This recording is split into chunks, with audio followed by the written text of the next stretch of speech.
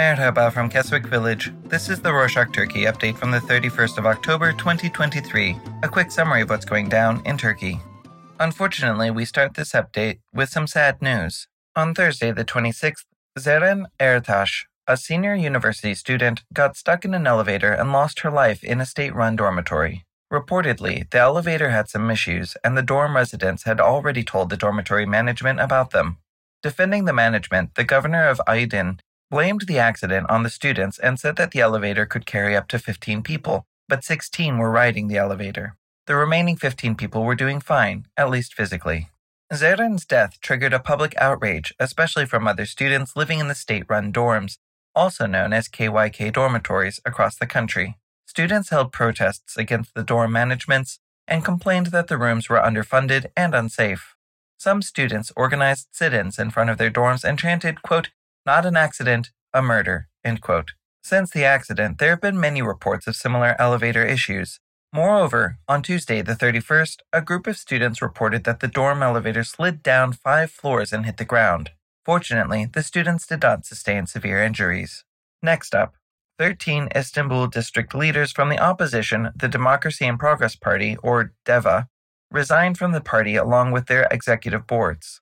Reportedly, the district leaders left because they felt it had become too similar to the ruling Justice and Development Party, or AKP, and accused the DEVA party leadership of being authoritarian and of promoting a culture of subservience, much like the AKP. In total, around 500 people resigned from the party, and the head of the DEVA in the Isinyurt district said that almost 20,000 out of 45,000 members would quit as well. Word on the street is that the members will join the main opposition, the Republican People's Party, or CHP, and they are currently in talks with Kılıçdaroğlu, the leader of the party. Speaking of the CHP, it will hold its General Assembly next weekend. At the assembly, the party will elect its new leader. So far, in an interview, Kılıçdaroğlu, the current leader, said that he wanted to hand over the party to a good, informed social democrat. He added that he had someone in mind, but that the person is too inexperienced for the post now. Moving on, back in February, after the earthquakes in Kahramanmaraş, the Tunceli Provincial Special Administration had requested 7 generators from the Red Crescent for search and rescue operations in Adıyaman. However, it later came to light that the administration didn't send the generators to the region and has been keeping them in the administration's basement instead. Upon this, the governorate launched an investigation into the administration and suspended Nazif Yildirim, the general secretary. The CHP's Tunceli provincial chairman recently announced that the governorate has dismissed the general secretary from his post altogether. In unrelated news, recall that last Sunday, the 29th, Turkey celebrated the 100th year of the foundation of the Turkish Republic. Sedat Peker, a mafia boss living in exile in Dubai for organized crime and terrorism charges, shared a message for the Republic's centennial on a screen in Times Square. The message read, quote, "Although many aspects of my life might be up for questioning, my honor, dignity, and love of Ataturk are not," end quote. One day before Republic Day, on Saturday the 28th, President Erdogan held a relatively large pro-Palestinian rally in Istanbul with thousands attending. While addressing the public, he criticized Israel and called it a war criminal.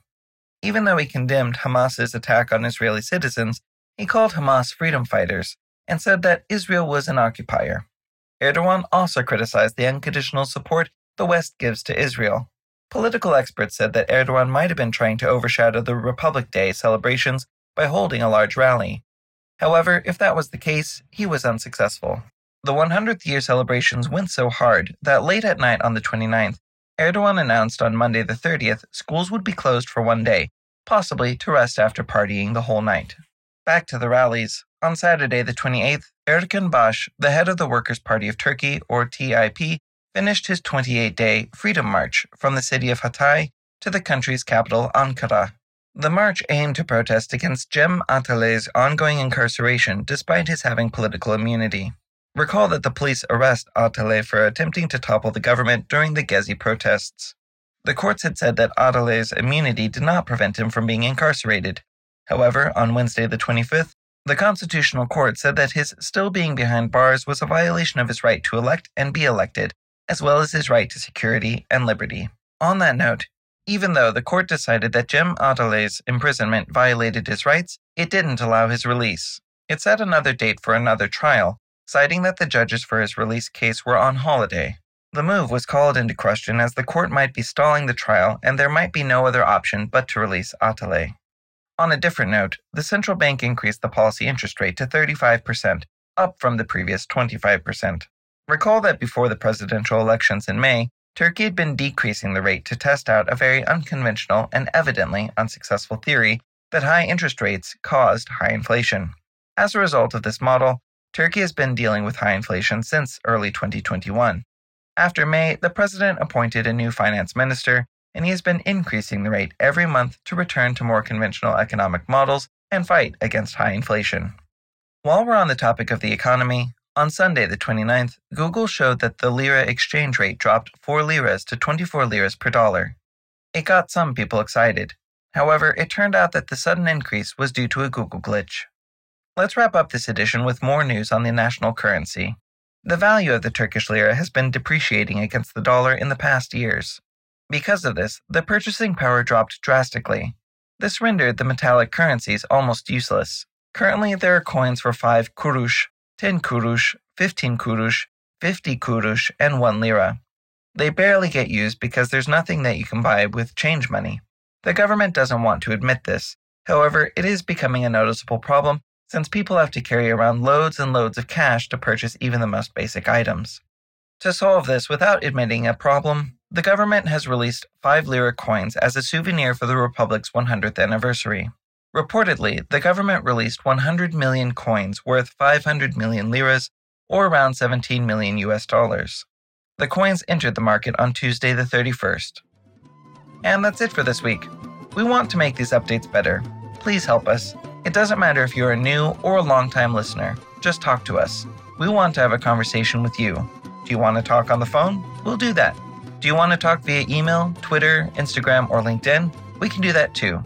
Just please give us a hand. We want your honest opinion. We really want to hear from you. Contact us at turkey@rorschach.com or on Twitter and Instagram @RorschachTurkey or Mastodon @turkey@rorschach.social.